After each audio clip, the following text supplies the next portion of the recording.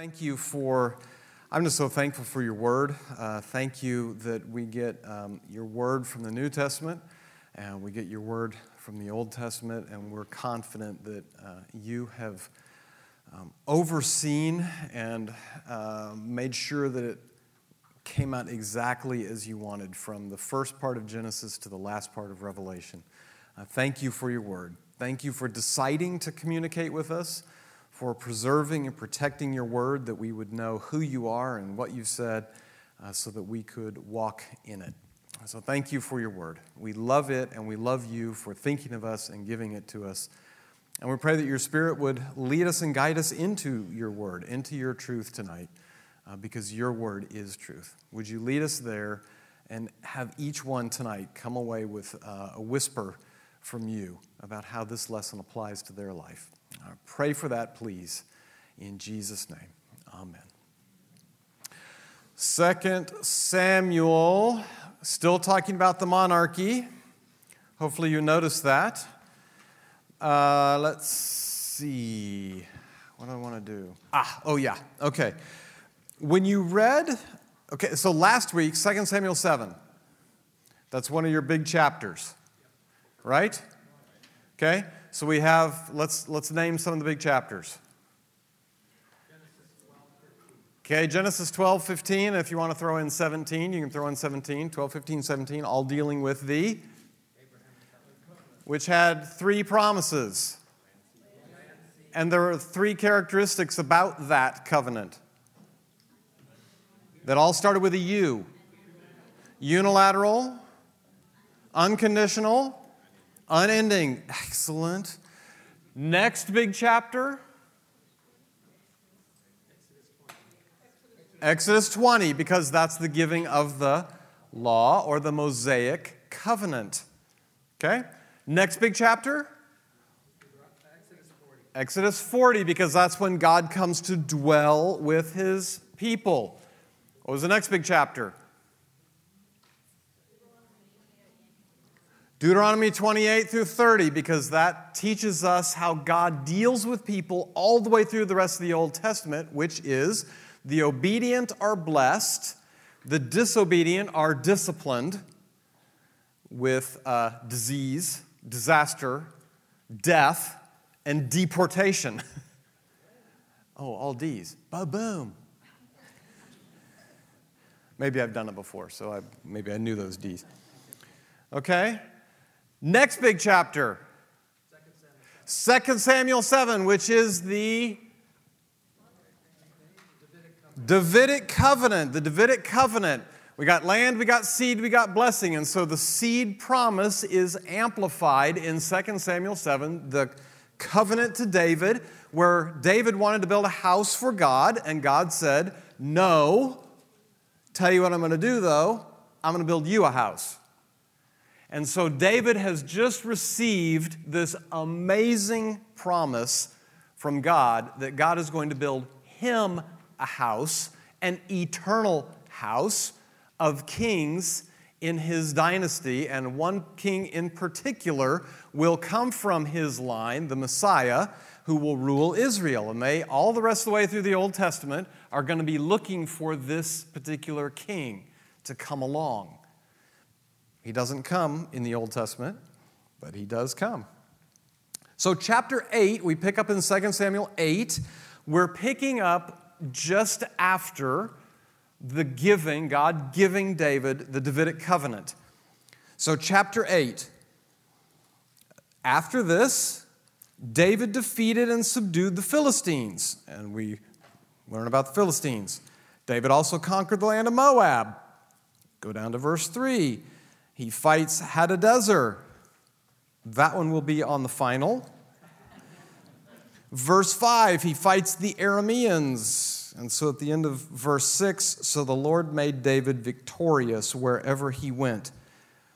He brings some gold shields. There's a king who's pretty happy that David beat up his enemy. So he sends gifts. King David dedicates all these gifts to the Lord. Verse 11. The other nations he defeated: Edom, Moab, Ammon, Philistia, and Amalek, and from Hadadezer, son of Rehob, king of Zobah. I kind of, every once in a while, don't you wish you kind of like Bill from Zoba? That'd be cool. That'd be fun. So David, verse 13, became very famous. And after his return, he takes care of some Edomites. The Edomites become his subjects. In fact, the end of verse 14, in fact, the Lord made David victorious wherever he went. So David reigned over all Israel and did what was just and right for all his people. And then that we have a list of leaders. And some of you want to know, why did David's sons serve as priests or priestly leaders? Well, you had a cross-reference of 1 Chronicles 18, and there it says they were probably more like chief leaders. In other words, they were part of David's cabinet. They probably weren't priests or priestly leaders. They were probably chief administrators in David's kingdom. That's probably what that means. So that's chapter 8. So what's David doing in chapter 8? Fighting a lot of battles and winning. and all the treasure he gets, he dedicates to the Lord. He doesn't say, yay me. He dedicates it to the Lord. Okay. In all of this, we're being given a very simple picture of this. A man after God's own heart. That's what 8, 9, and 10 are about. This is a man after God's own heart. David is walking in faith, victory, and blessing. Because what does he do in chapter 9? Right? He fights a bunch of battles, and then what does he do? He wants to show kindness to Jonathan, and he finds out about Mephibosheth. Say it with me. Mephibosheth. That will be on the final for sure. And you'll have to spell it. He wants to be kind to Jonathan. Remember Jonathan, his pal, Saul's son? He wants to be kind to Jonathan, and so he finds out Mephibosheth is still alive, and so he does kind things for Jonathan. He does them for Mephibosheth. He even brings him into his own table, like one of the king's own sons. And then chapter 10, another enemy is upset, and they come to attack, and David and his forces fight and send the enemy fleeing. And after that, it says at the end of chapter 10, after that, the Arameans were afraid to help the Ammonites. Yay! Now, David had sent his forces, right? But in verse 17, giving you some big context before we hit the lesson. In 17, David heard what was happening. He mobilizes all Israel. He crossed the Jordan and led the army to Helam. You need to know that this was one of David's last battles. You don't know that from Samuel. But there's a cross-reference, if you've ever looked it up. David is actually, he's not captured. He's, some relatives of Goliath grab him, and they're going to kill him. And it takes 2 or 3 of David's guys to come kill this relative of Goliath's. So they rescue David from certain death, probably in this battle. Does that begin to explain to you chapter 11? In the spring of the year when kings normally go out to war, but if you've been declared too valuable to go to war, what do you have to do? You have to stay home. Now, where should you be? It doesn't matter. You should be out on the battlefield. But because the nation has said, whoa, we almost lost you, you're staying home. Time when kings go off to war, you get a little bored, you start walking around the top of your palace. This is the context for what's happening. We have this little interlude in 8, 9, and 10. He's coming off of this wonderful promise and blessing from God, and he's about to step over into the dark side. So 8, 9, and 10, we have this wonderful picture of a man after God's own heart. He's walking in faith, victory, and blessing. He's establishing the peace, safety, and security of Israel by conquering her enemies on every front. He's a man of integrity, keeping his word to Jonathan through Mephibosheth. He's using his power and influence for good. David is a man after God's own heart. You say, what does it mean? We always hear, David is a man after God's own heart. David's a man after God's own heart. What does that mean? 8, 9, and 10 tell us what this means. We're going to flesh out, what does it mean to be a man or a woman after God's own heart? Ready? Here it comes. Tonight's lesson, walking as a man or woman after God's own heart. Now, usually what I do is I give you the Old Testament story, and then we go over and we start doing some application.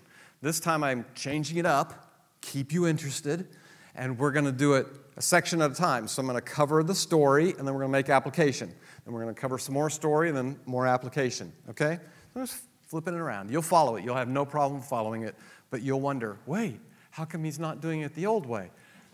Because I'm just wild and crazy. Remember Bill of Zobah. Walking as a man or woman after God's own heart. First thing we learn about someone who's following after God's own heart is David pursued God's promises. So let me give you a little context for chapter 8. God's promises for David. David desired every bit of God's covenant inheritance for himself and his country. And you say, what? What would those have been? Genesis chapter 15, 18 through 21. Who has their Bible open? Genesis 15, 18 through 21. Someone else look up Deuteronomy 7, 22. Somebody else look up Joshua 13, 1 through 7. Somebody else look at 2 Samuel 7 to 25. David desired every bit of God's covenant inheritance for himself and his country. Genesis 15, 18 through 21. Who has that? On that day the Lord made a covenant with Abram, saying, to your descendants I have given this land, from the river of Egypt as far as the great river to the river Euphrates. So God tells Abram, here's the borders of your land. It goes from basically the brook of Egypt. It goes from this little river down there to their south, up to the Euphrates, which Hadadezer lives on the other side of the Euphrates. So we're talking about he gave him this whole big chunk. Now, had Israel had that whole big chunk yet? No. Remember in Joshua? We're going to get there, but the answer is no. How is the Lord going to give them this land? Deuteronomy 7:22. Who's got that? The Lord your God will clear away these nations before you little by little. What? How? How's the Lord going to clear them away? Little by little. In order that you may not make an end of them at once, lest the wild beasts grow too numerous for you. he didn't want them to get too spread out too quickly because the wild beasts would come in and eat them. So he says, this whole piece of land is yours. You haven't conquered it yet. I'm going to give it to you little by little so that you don't get eaten up by all the wild animals. But they've been given this big chunk, little by little. Okay, Joshua 13, 1 through 7. Now Joshua was old and advanced in years. And the Lord said to him, you are old and advanced in years. I love the truth of the Bible. There remains yet very much land to possess. This is the land that you Wait, stop. He says, this is Joshua. Joshua says, this is the land that yet remains. yeah, there's still much left to possess. So even in Joshua's day, there's still much to possess. Keep going. This is the land that yet remains. All the regions of the Philistines and all those of the Jezreelites from the Sihor, which is east of Egypt, northward to the boundary of Ekron. It is counted as Canaanite. Those of Gaza, Ashdod, Ashkelon, Gath, Ekron, and those of Abim in the south. All the land of the Canaanites in the Mirah that belong to the Sidonians, to Aphek, to the boundary of the Amorites, and the land of the Gebalites, and all Lebanon toward the sunrise from Lebo Hamath, all the inhabitants of the hill country, from Lebanon to Misrephoth-maim, even all the Sidonians, and I myself will drive them out from before the people of Israel. Only allot the land to Israel for an inheritance, as I have commanded you. Now therefore divide this land for an inheritance to the 9 tribes, and half the tribe of Manasseh. There's land yet to be taken. You heard in there a little bit about the Philistines. You heard all the Philistine towns. You heard about the Arameans or the Ammonites. Those are the people we're fighting. David's fighting tonight. Where do you think he was doing his quiet time? Remember what it says in Deuteronomy? The king was to write down the covenant and have a copy for himself. Do you remember this? You think, how would David know this? They're supposed to make a copy of it for themselves. Okay, keep going. 2 Samuel 7:25. You don't have to go very far. You just flip back a page. And now, O Lord God, confirm forever the word that you have spoken concerning your servant and concerning this house, and do as you have spoken. Who's God talking to? 2 Samuel 7. He's talking to David about him being king over the big part of the land. What's David doing? He's believing God, and he's stepping out in faith. Way back in Genesis, you gave us this. You said you're going to give it to us little by little. Joshua said, we haven't taken it all. Go get it. Right? And then he says, and by the way, Lord, you made me a promise just a few days ago about being king over this whole thing. Here we go. So that's why in chapter 8, after this, David defeated and subdued the Philistines, which are the first people who show up in Joshua. He says, go to all Ekron and Gath and all those places. All of those are Philistine cities. So where does David go? He goes to the Philistine cities. Why? Because God promised his people this stuff. So, David pursued God's promises. What were God's promises for David? Go fight. Go be a warrior. Go claim this land for under my name. So he stepped out on tiptoe. You know the greatest picture of what it means to be expectant is you're standing on tiptoe. You know, it's like you're looking over a crowd. You want to see what's going on over there, so you're expectant, you're on tiptoe about this whole thing. That's what David is doing. He's on tiptoe going, whoa, the Lord promised us this whole thing. Little by little, Joshua says, go, we're going to go, and I'm going to be king. Here we go. So David steps out on tiptoe, expectant for what God would do. God said it, David believed it, and he acted on it. He reclaimed lost land, and he secured Israel's borders. He extended the kingdom's influence farther than it had ever been before. Why? Because he believed God's promises. David pursued God's promises. What has God promised us? Are you on tiptoe? Are you on tiptoe for what God has promised you? Here's some examples. His provision. Remember what Matthew 6:31-33 says? Well, if you don't, turn there.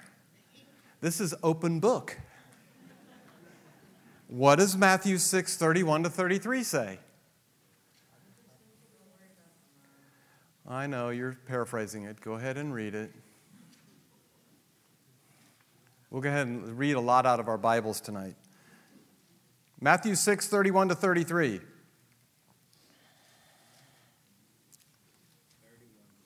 31:6:31-33. So do not worry, saying, what shall we eat, or what shall we drink, or what shall we wear? For the pagans run after all these things, and your heavenly Father knows that you need them. But seek first his kingdom and his righteousness, and all these things will be given to you as well. Therefore, do not worry about tomorrow.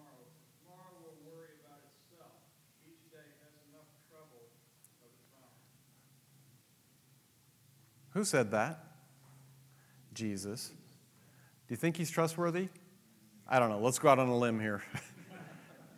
Is he trustworthy? What does he say? He says, I know what you need. What is he asking us to do first? And then what? What does he say he will do? I know you need all these things. Now, I don't know what package it comes in. I don't know what the timing is. I don't know anything about it. I just know he's promised this to us. Are you on tiptoe for that promise to be fulfilled? And how he fulfills it in your life and how he's fulfilled it in my life will look different. But he will keep his promise. Are you on tiptoe? Waiting for that? Looking forward to that? How about his all things together power? Romans 8:28. Is that all that verse says?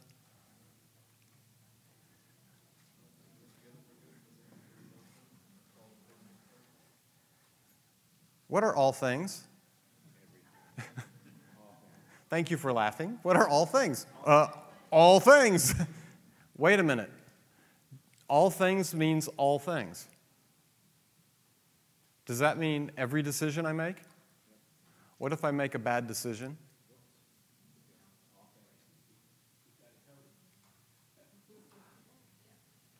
Do you need to pause right there for a second? Because I need to remind you also of Romans 8:1. There is therefore now no condemnation for those who are in Christ Jesus. What happens if I make a wrong choice? I may have to apologize to the Lord for the wrong choice. But there is therefore now no condemnation. And 8:28, which comes after 8:1, he says, I will use all things together for good for those who love me and are called according to my purpose. Are you standing on tiptoe for this? There is no condemnation for you. Here's what we do. When we come to a big decision, and Cody was talking about this morning with the, knocking on the doors. What happens? We get angry when the door doesn't open. The other thing we do is we stand here in front of the landscape and we have to make a decision. And what do we want to know?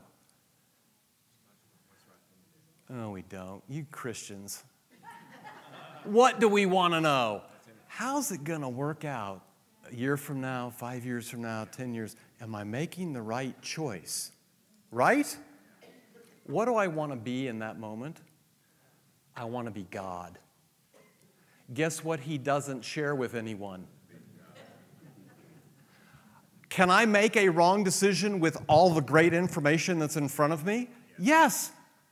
Yes, I can. But there's therefore now no condemnation for me. I'm not God. He doesn't hold me responsible for, I'm not God. He knows that. You're not God, Bill. Quit trying to be me. I gave you information. You can pray. I'll prompt you. Guess what? If you miss it, it's okay. No condemnation. I'll use it together for good some way, somehow. I'm not going to tell you how. Do you understand? You need to be free. We get so wrapped up in some decisions because we're trying to be God and think through all the different implications. Guess how many we'll get right? I'll go say 0. But you might get lucky and get 1. We try to be God. Stop trying to be God. I'm not saying don't be wise. I'm not saying don't be thoughtful. Don't be prayerful. Don't use the brain that he's given you. I am not saying any of that. But at the end of the day, when you're trying to be God and you know when that is, that's when you got to say, whoa, I'm not God. And I'm not being held responsible for being God. I'm only held responsible for it. This is what I know. I've prayed. This is the direction I think God wants me to go. God bless me.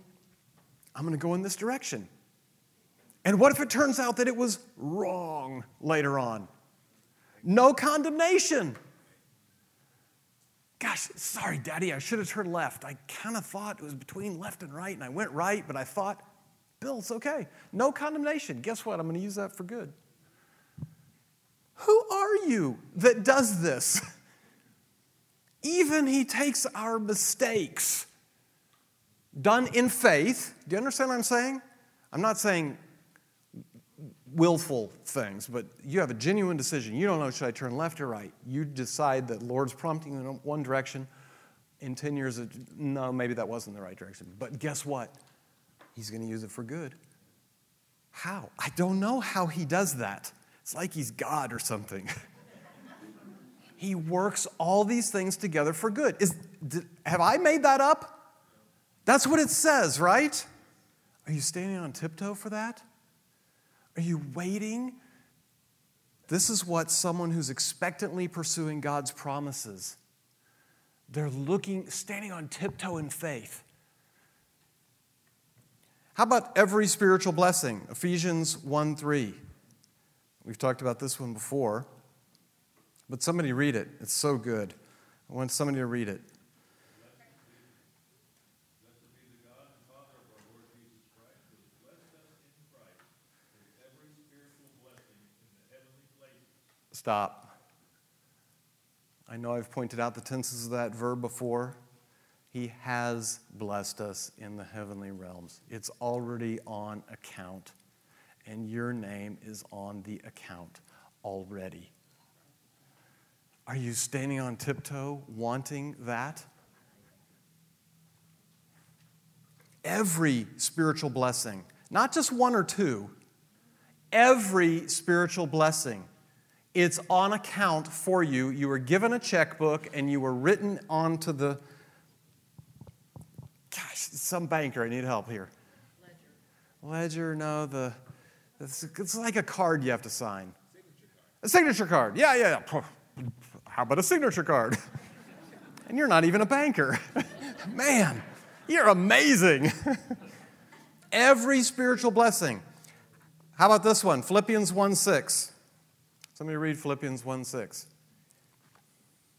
And I am certain that God, who began the good work within you, will continue his work until it is finally finished on the day when Christ Jesus returns. Who's working in me?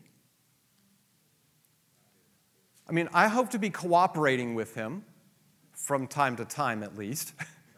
Who is always at work in me? What does that verse say? And how long is he going to work on that? Until he gets tired of me? Until the day of Christ Jesus, when I see him in the air, I meet him through the ground. One of the two ways, when I see him again, he's going to finish this off. Not me finish it off. He is at work. What about those days when, you know what, I didn't have time for my quiet time today, and things have been a little hectic. In fact, it's been like 3 days since I've really sat down and read the Bible or prayed or anything. Oh my gosh. Is God standing here again?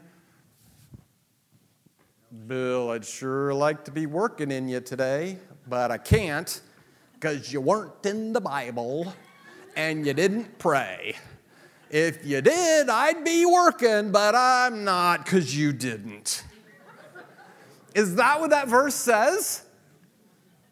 But that's what you think, and so do I.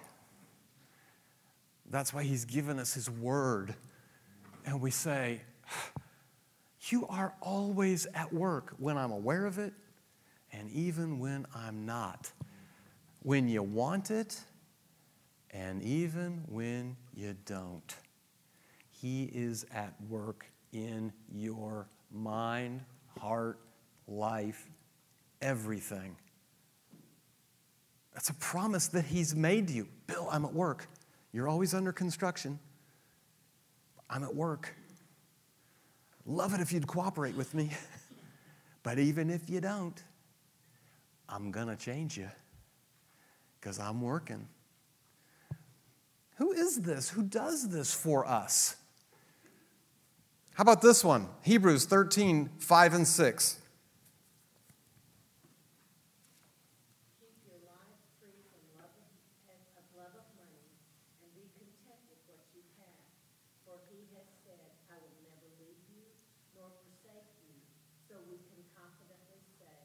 The Lord is my helper. I will not fear. What can man do to me? What does the Lord say? I might leave you if you really mess up. If you ignore me, not sure I'm going to pay much attention to you. I will never leave you or forsake you. Well, what about those times when you feel like God's not very close? Who's feeling truth and who's not? Am I feeling the truth at that time? It may feel like it. I don't dispute the feeling. I've had the feeling. But is that feeling true? No. I will never leave you or forsake you. It's like all and never, right? You're never supposed to say all and never unless you're God. And then you say, I give you all spiritual blessings, and I will never leave you or forsake you. And He's trustworthy, and He's true. Is that a promise you want? Is that a promise you're standing on your tiptoes saying, oh, Lord? And you say, I have to always with the man say, Lord, I believe, help me with my unbelief. And guess what? You may have to say that minute by minute, 5 minutes by 5 minutes, hour by hour, day by day, depending on the situation you're in. Fix your mind on the truth. Our feelings can deceive us from time to time. His companionship. Is that a promise you need? Is that a promise you want? You have it. How about this one? Oh, gosh. Hebrews 7:25. Consequently, He is able to save to the uttermost those who draw near to God through Him, since He always lives to make intercession for them. What is the writer to the Hebrews talking about? He's talking about Jesus, and he's talking about Jesus' present ministry. We don't talk a lot about Jesus' present ministry. You know what his present ministry is? To pray for you at his Father's right hand, which is the place that the advocate stood. The accuser is on the other side, but the advocate is on the right-hand side. And what's he saying? Daddy, got that one. Taking care of it. I pray for Bill. You know what, Daddy, tomorrow we know he's going to need that. I'm praying that for him tonight while he's asleep. He ever lives to make intercession for you. That's a promise to just say, Lord, I can't pray right now. I don't know what to pray. But whatever Jesus is praying for me right now, I say yes and amen to it. You understand what I'm saying? No? You don't understand what I'm saying? Okay. I hope you do. There are times we don't know how to pray, but Jesus is never at a loss for what to pray for us. And if you don't know what to pray, then say amen to whatever he's praying for you, because it will be the best. How about this one? Anyone ever need this? Wisdom. James 1, 5 through 8. Stop. What? What did that just say? This is a promise from God. If any of you lack, now you say, oh, that's been my problem. I haven't been asking for wisdom. I can be God. No. He is not going to share with you his things. I'm sorry, he's just not going to do it. So get over that, but say, I'm stuck between these two decisions. I need wisdom here. When it comes time for the decision, have you ever had this happen? I know you have, where you sense this is the way to go. You've prayed that, and you just sense this is the way to go. Does that happen to you? Then what do? You fall to your knees and you thank God for answering the prayer, the promise that he made. Oh no, you're like me, and you forget about it. And you think, my own cleverness came up with this. I prayed, and then it came to pass, and I don't even pause to say, thank you, Daddy. Thanks for honoring that promise. Way to go. This is the independence we walk in all the time. I do too. I know you're sinners, but I'm at the head of the pack. I need wisdom. We need to pray and ask. These are God's promises. Oh my goodness, we're never going to get through this lesson. What am I doing? Expectantly pursue God's promises. Okay, how do you be a man or a woman after God's own heart? Expectantly pursue God's promises. And we've spent a long, good time looking at our Bible at just some examples of promises. Next, in chapter 8, David dealt with the enemies, and in chapter 10, he dealt with the enemies. So he deals decisively with these enemies. Who were the enemies in David's country? Some were old, the Philistines, the Amalekites, the Ammonites, the Edomites, the mosquito bites, they were all there. Some were new, the Arameans, and they came from all over the place. I gave you a little bit of a map. The Arameans from Aram, they're a little bit off the map there, but the Edomites, the Moabites, the Ammonites, you can see the Philistines over there, up in Syria and some stuff like that. There's some nasties over there, and to the northeast is the Euphrates. And remember where Hadadezer came from? He's coming from way up to the northeast on that map. And so here, this is where the enemies were. But some were old, some were new. He dealt with them, David dealt with them one at a time. He didn't go attack them all at the same time. He attacked one at a time. He dealt with them on every front. There was north, south, east, and west. There are enemies coming from all those different directions. In chapter 10, though he had the help of Joab and the entire army, he eventually had to engage the enemy personally. Though he had lots of help, he had to engage the enemy personally at a certain point. You want to be a man or woman after God's own heart, then you have to deal decisively with your enemies. What are the enemies of man's soul? Back to the, imagine your body, your soul is a country. So what are the enemies of man's soul? Are you dealing with your old enemies? Things like approval, popularity, significance, anger, impatience, lack of forgiveness. We could go on and on. Are you dealing with your new enemies? Busyness, distractions. Oh, there's unforgiveness. Good. How about this one? I just turned to the book I love to hate, Respectable Sins. Just in case any of you don't have a copy of this yet, you need to have a copy. For nothing else, you can throw it across the room after you read a chapter. Here's a chapter on discontentment. It's a horrible chapter.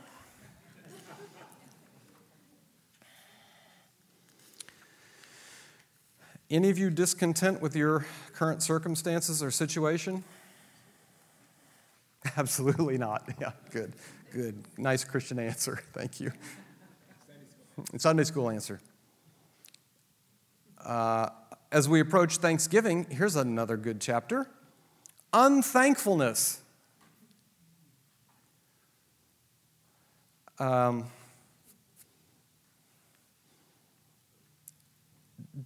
There are very few countries on the face of the earth that have more people applying to get into them than we do.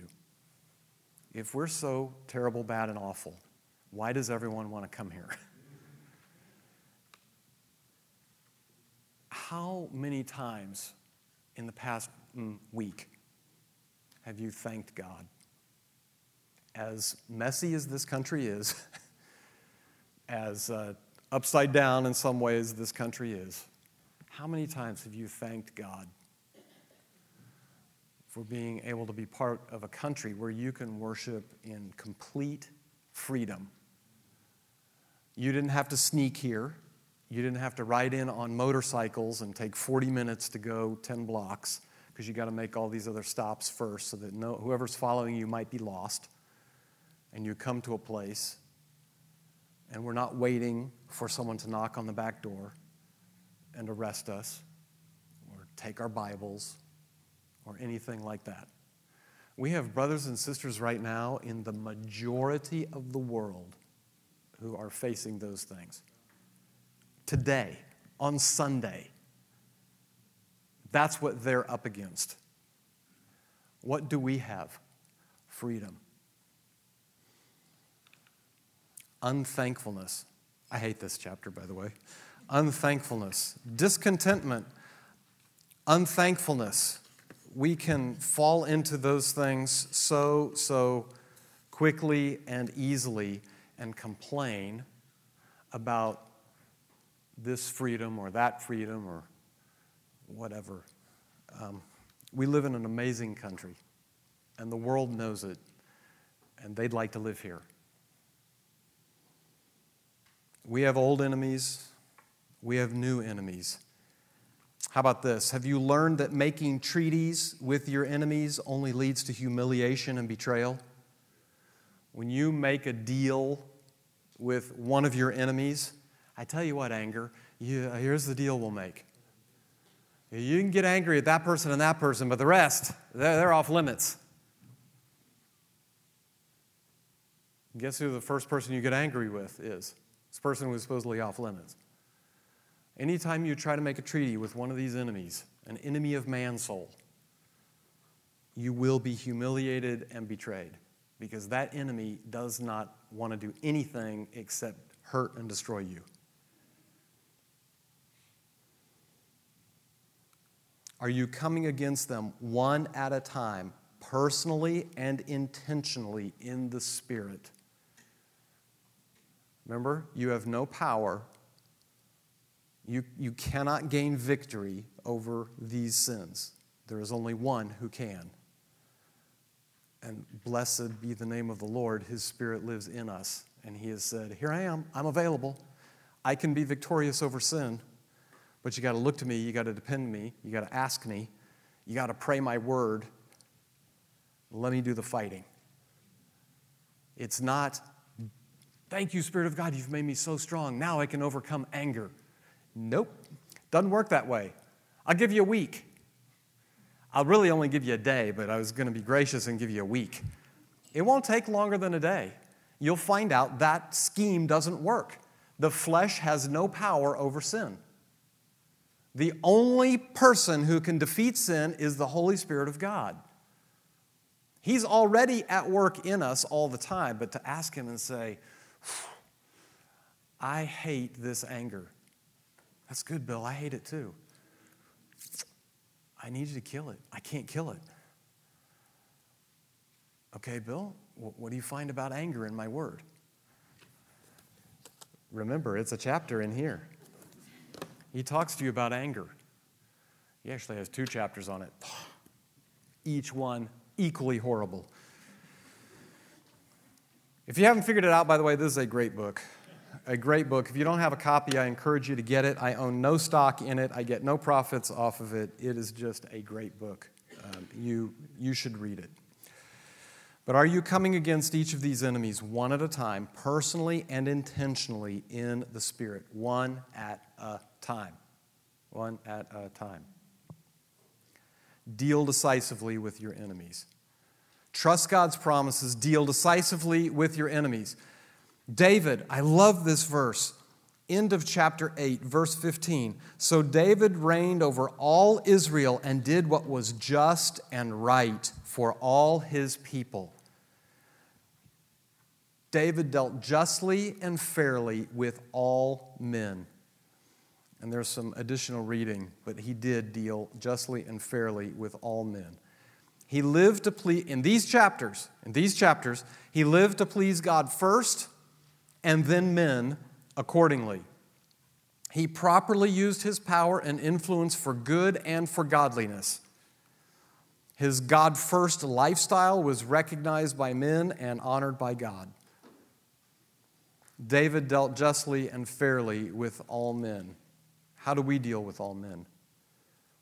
Do we deal with all men justly and fairly without favoritism? How about in our allegiance to the absent? Have you ever heard that phrase? Ever talked about somebody who's not in the room? To someone?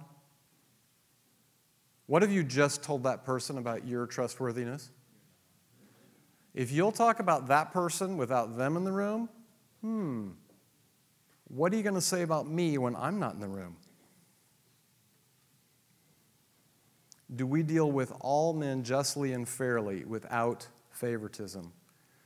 Do we live to please God or to please men? Do we use our power and influence for good?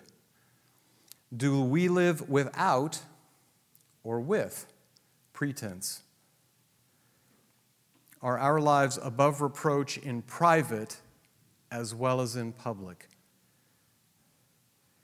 Deal justly and fairly with all men. And finally, David treated men with kindness. How David treated Mephibosheth. What an amazing story.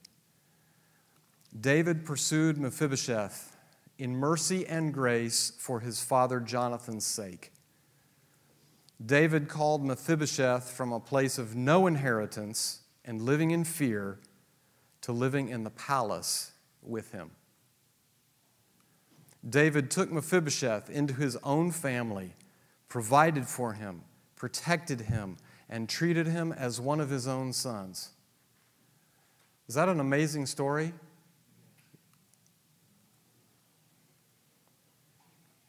The Son of David pursued us in mercy and grace for his Father's sake. The Son of David called us from a place of no inheritance and living in fear to living in his palace. The Son of David has taken us into his own family, providing for us and protecting us as one of his adopted brothers. This is how David treated Mephibosheth and how God has treated us. How should we treat others? With love and undeserved mercy and grace. You can read Romans 12, 9 through 21 when you get home tonight.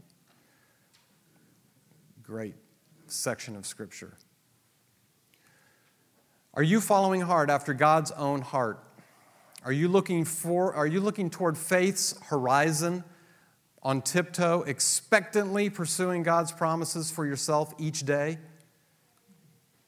Are you dealing decisively with your past and present enemies one at a time? Are you dealing justly and fairly with all men? Are you treating all men with God's kindness with which He's always treated you? Are you? Am I? For next week, read 2 Samuel 11 and 12. This wonderful parenthesis of a man walking after God's own heart will give way. Selah. Let me pray for us. Father, thank you for the example of David.